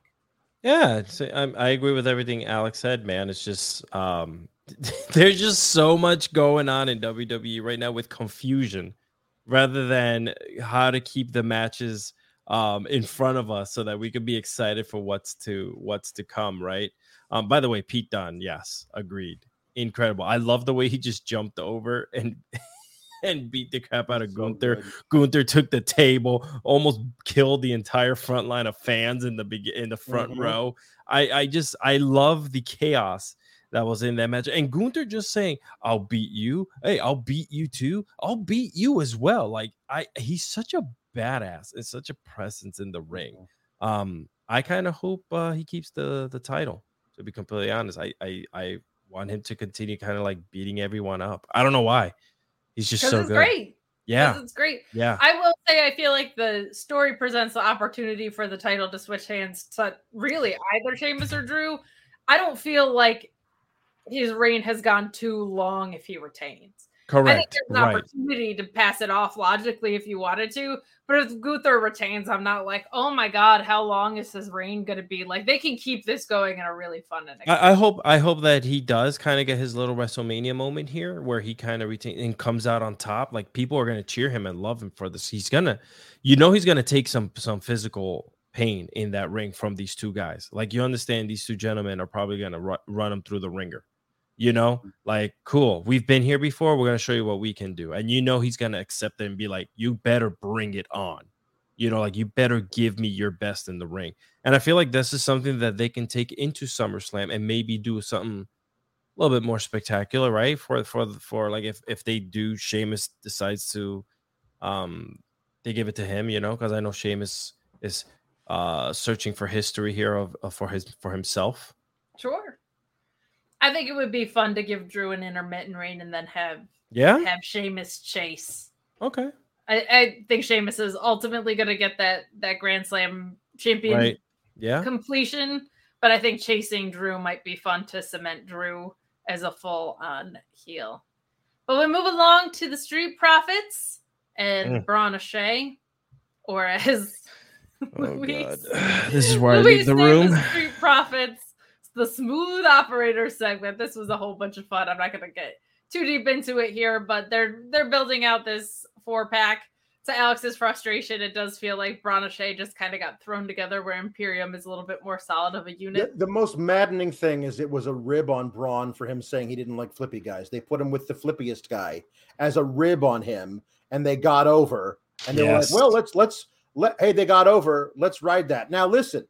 It's good that they got over and you wrote it. The problem is everyone else gets over and you don't write it. And you don't, yes. That's the problem. Be consistent.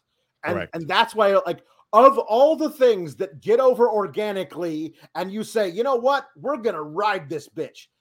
This is the thing you do it with? Well, honestly, they want Braun to be featured. And this, to me, has been the best use of Braun that they've had. So I'm not going to be mad about it. I like this better than a Braun Strowman IC title run, which looked like is what they were lining up for. I think Braun in a tag team where his weaknesses are minimized and his strengths are emphasized are good. Because when you're in there with someone like Ricochet and then the tag gets handed off, it's a completely different flavor than what was just in there before. Do I think it's the best use of Ricochet? Hell no. That is an entirely different conversation that, quite frankly, I don't have the energy for. And Sam is saying, how did this not set up Ford versus Ricochet next week? Give me that singles match, please, please, please, please, That would be please. great. Per favor. Luis has a good point, though. He's saying that if we got that and Vikingo and Commander in the same day, his mind might explode. Yes. So next Friday, we do have Supercard of Honor and SmackDown running into each other on the same time, and that's just the Friday of WrestleMania weekend. We're also going to have on your screen, I'm sure we'll have Grapsody in there somewhere, but you will have your night 1 of WrestleMania on the main and on Select with Alex and I. You'll have our Stand and Deliver on the main, and you'll have night 2 of WrestleMania also on Select with Alex and I and on the main as well. Got to be stacked, and then we get no rest. We go right into Raw after Mania, and the cycle begins again.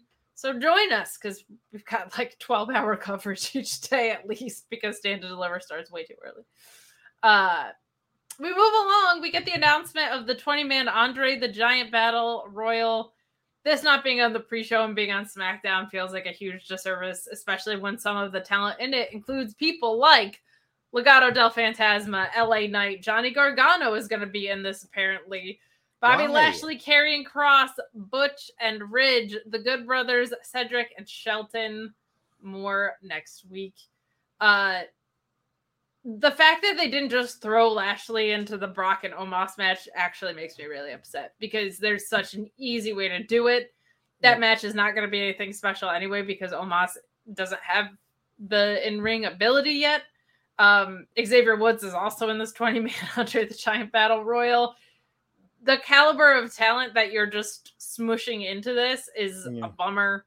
Ziggler's going to be in it. Mustafa Ali is going to be in it, so I'm sure they're going to set something up there. Mustafa Ali and Ziggler needs to be a real match at some freaking point. So that's frustrating. It just feels like a disservice.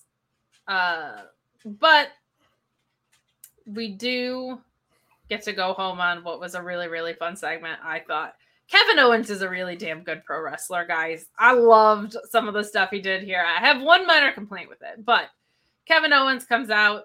We get the Kevin Owens show. He gives Sami his own entrance and then kind of brags about it a little bit, saying, I gave you just what you wanted, right? You wanted this big entrance. And Sami Zayn says, that's not what I needed. That's not what I wanted. But ultimately, we get to Kevin Owens holding up his t-shirt that he has every year, right? But that's just the back of the shirt. The front of the shirt says something very special. This I thought was really good because it was built out to have the tension of, is Kevin Owens really going to be nice to Sami Zayn here? I think we all knew it, but the front of the shirt could have very well said something to the effect of like, no, I don't actually trust you. I'm a heel. I've been hesitant to trust this whole time. It wouldn't say that on the shirt, but it could be indicative of something really mean to Sami Zayn. I liked that we got WrestleZania. I'm pumped. My thing with this is, though, we didn't really get an explanation from Kevin Owens about why he suddenly changed his mind, which is very frustrating to me. It didn't go into enough detail. I do really like that he said the real life thing of, this has been your year. Nobody's gotten over like you. Nobody's been as important as you. Nobody's been on the run that you have. I was just waiting for the additional dialogue there to be like, as your friend, I was so proud of you this year. I couldn't let the distrust get in the way of that. Or so, there was just like a little ingredient that was missing for me. They're going to sell 9 million of those shirts, though. Good on those guys, because everybody's going to be buying a WrestleZania shirt. We just didn't get the completion of that. We do have another week, but for the Kevin Owens show and Sami Zayn being there, there's been all this hesitation. I don't feel like that got explained away fully. We did flirt with it a lot. I just wish there was like a little bit more of a clincher with that, in my opinion. But I'm excited about where this is going. I think they're going to win at Mania. Pulowski had some mixed reactions on this. What were your thoughts? This is the thing with the shirt was cute, but like that can't be the biggest development of a main event talking segment 8 days from WrestleMania. The new information that we got in this segment is we have a new shirt. That's it. That's literally it. We already know they're facing the Usos for the tag titles. The Usos come out and they have a little brawl, and that's it. Nothing changes. Like, nothing about the story progressed at all in this segment. Nothing. Which is why I understand why they held off and didn't do the big reunion between Kevin Owens and Sami Zayn at Elimination Chamber in Montreal on February 18th. Because if they had, it would have been 6 weeks of, hey, so you and I were having a match at WrestleMania for the Undisputed Tag titles. That's right, we are. Boy, it sure is going to be great. Don't you guys think it's going to be great? Oh, the Usos attacked us. And they just do that for 6 straight weeks with nothing actually progressing, because this writing staff does not know how to progress stories. There's no explanation, like you said, from Kevin on why I did this. The best thing for me that I loved about it was Kevin Owens subtly burying Cody of like, who's been the real MVP, i.e. really deserves the biggest spot in WrestleMania this year? It's you. I.e. not Cody. But like that, like he's saying you were the MVP for the last 12 months. Regardless of who corporate has decided to get behind, the guy who moved the needle the most this year is you, Sami Zayn. And that's good, but that's not new development of the story. Like, we are not actually progressing anywhere because this writing staff doesn't know how to do that. And so, fine, like, I guess we'll just limp into WrestleMania this year the way we have every year for the past 5 years because they don't know how to do writing.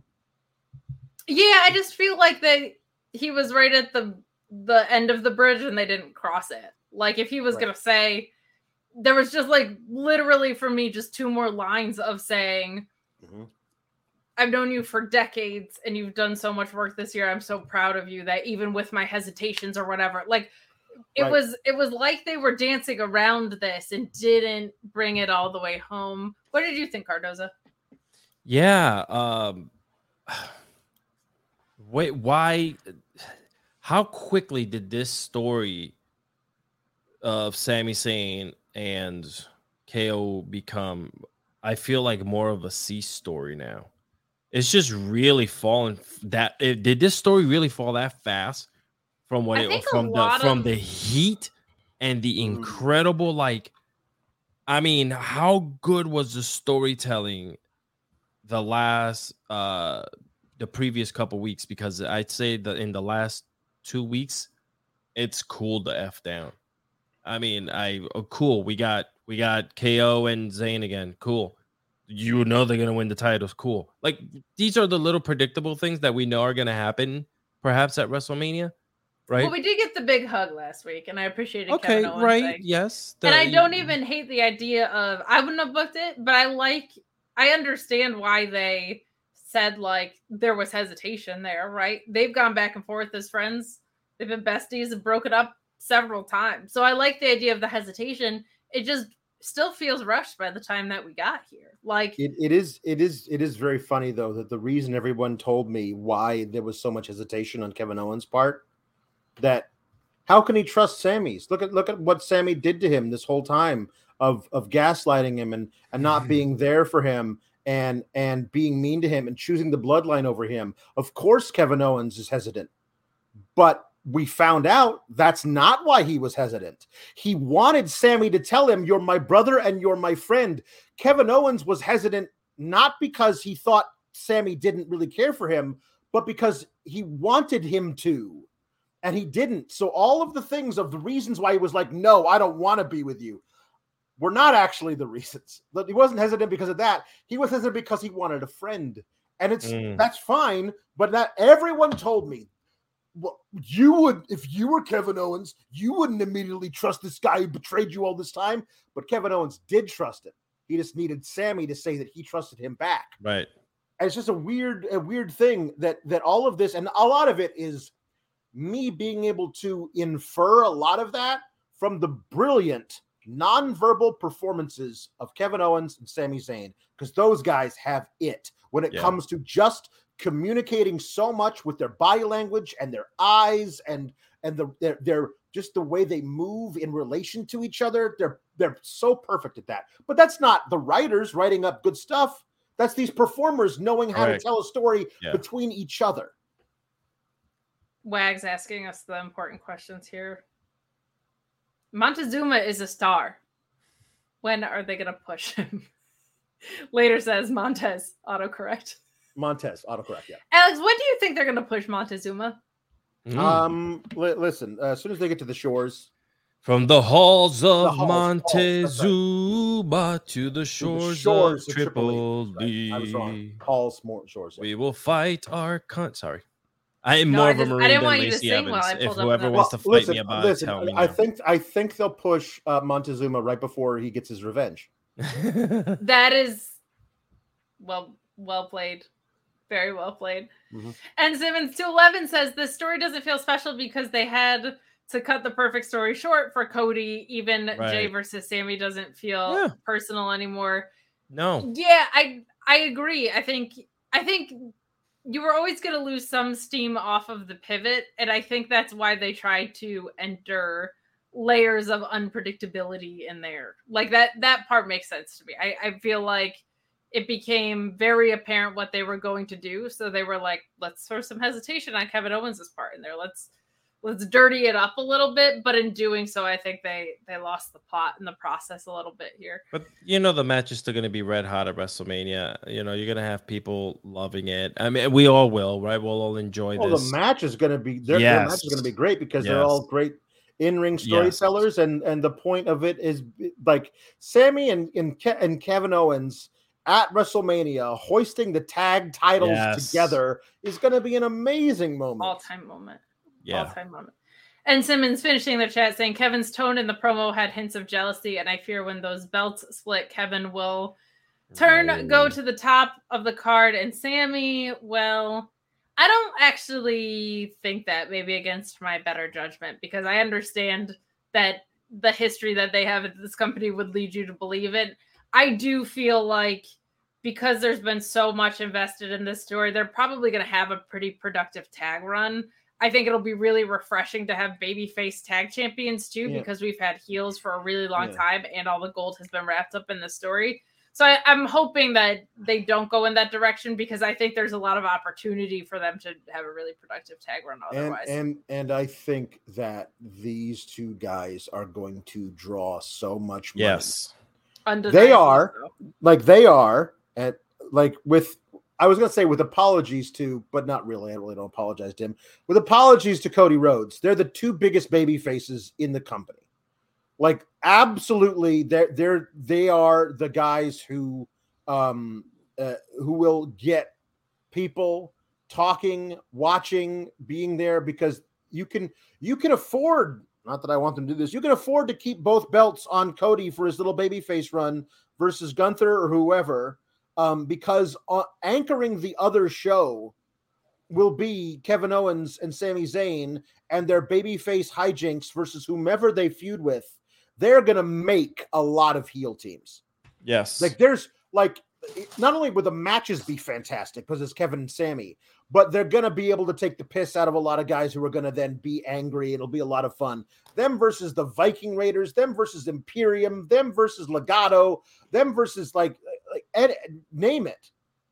They've got it. They'll be able to do a lot, and they will sell so much merch. Name it. I will. If Tommaso Ciampa is healthy, I want DIY versus Sami and KO. I'll tell you why there's no jealousy there. He made him a shirt, bro. He made him a shirt. Okay. Back in my day, that shirt's gonna make him a lot of money. back in my day, if I was friends with Alex and Kate back in my day, I would have given them burnt CDs.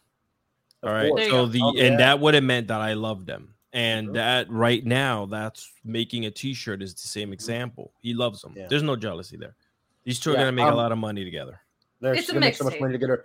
The shirt I'm still waiting for is because they have the one that still sells now, which is the fake duct tape of KO. Yeah. On the black shirt. SZ in duct tape would sell because everyone would buy two. You'd buy 2, and you would show up with your best buddy to a taping of Raw, one of you in a KO duct tape shirt and the other one in an SC shirt. Everybody would buy 2. At least like 2 would get bought. Like one, you would buy one and your buddy would buy one, and you'd sit in the front row going, yeah, they're going to sell so much friggin' merch. And then you switch halfway through the show. Yeah, sure. I was going to say, I would just buy both. That would be me. Kate, you're balling. I just am. Yeah, that's true. Really Kate makes big that fanatics fan money. Of I do. You can catch my autograph signings. Anytime. $56 a shirt. That's before shipping and taxes. You should see my hoodies. $400. God. Matthew Plus sent in money for Meet Normus. Ah, send it in money on behalf of our others. And Simmons saying, people say Cody can't lose, but let's remember Brock and Reigns. I'm not sure what this says. I think saying that Reigns' reign will be at its 1000th day on May 27th, which King of the Ring would absolutely do. I don't know what that is trying to say, but I don't think 1,000 days would be up right before the Saudi show. Oh, barf. Well, yeah, they don't really treat... No, but seriously, I'm saying, not that I want them to do it, but they would be able, especially if they're going to sell to the Saudis, which is still a possibility. The Saudis might say, you're going to do this big rematch from WrestleMania at our place, and they would also be able to sell tickets and get a bunch of advertisers buying in for their big Roman Reigns 1,000-day celebration. Here's the thing. This is why I say detriment of the doubt. You always bet on the worst possible thing for them to do because they'll find a way to do it. I'm going to say no because they don't really treat those shows like canon. They don't do anything of consequence at Saudi Arabia shows usually. So beating the Fiend says different. If the king asks, the king shall get. Well, I think it'll be indicative of where a sale is leaning if they do choose to do it. Yokozuna will be there this year. I mean, Yokozuna will be there. Yokozuna's going to be there for sure. Definitely. In spirit. Yep. We do have one jukebox request from Ricardo that is Miss Linder singing. Okay. Happy birthday, Mr. President, to Alex. Okay. So hold on. I gotta get. I'm making this into a TikTok video before they ban it on America. Here we go. Oh yeah, they're gonna ban the TikTok. I just found out about the TikTok. I'm looking all kinds of fun, fantastic recipes, learning how to make chicken parmesan like in my air fryer. It's wonderful. Happy birthday to you. Happy birthday to you. Happy birthday, Mr. Cardoza. Birthday to you. Apparently, there's a whole verse here that I didn't realize. Thanks, Mr. Cardoza, for all the things you've done, the battles that you've won, the way you deal with U.S. Steel and our problems by the ton. We thank you so much, Mr. President or Mr. Cardoza. That was beautiful. And many more.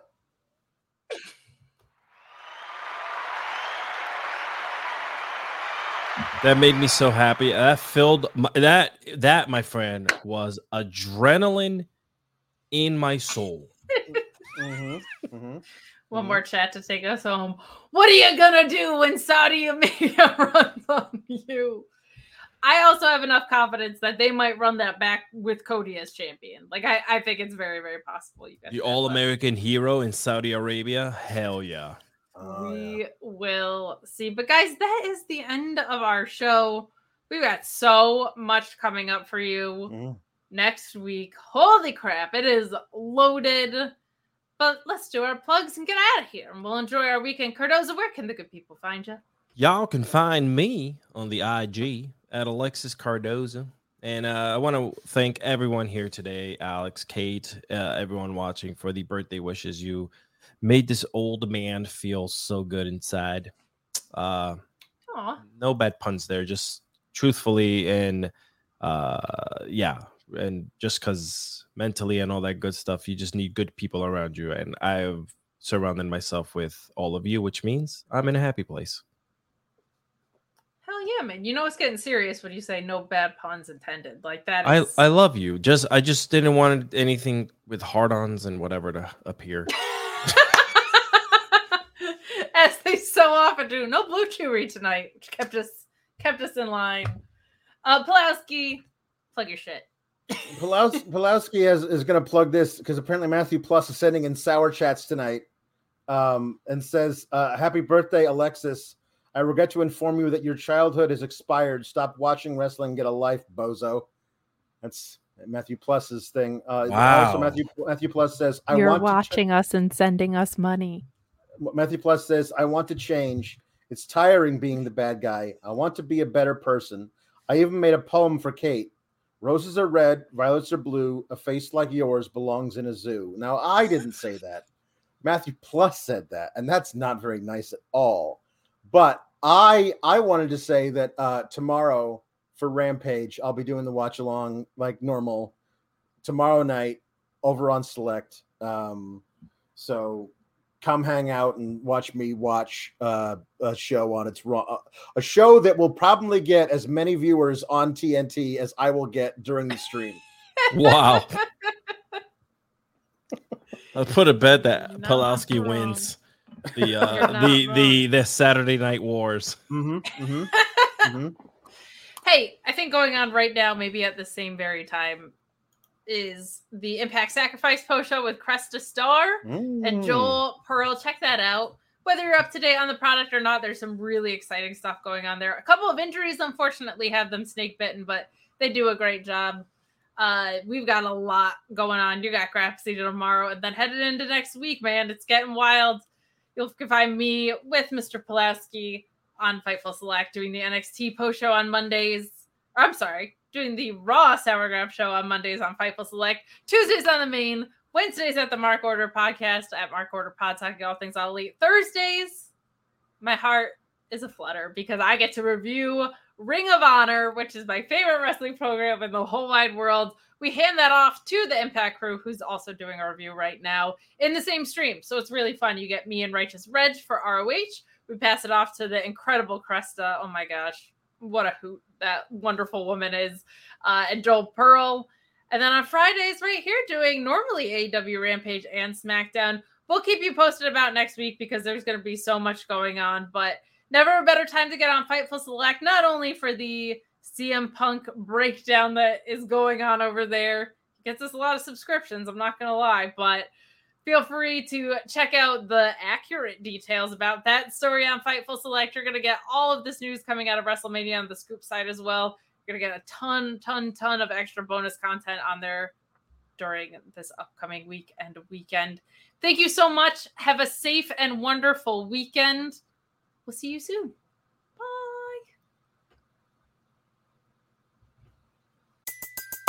Everybody in your crew identifies as either Big Mac Burger, McNuggets, or McCrispy Sandwich.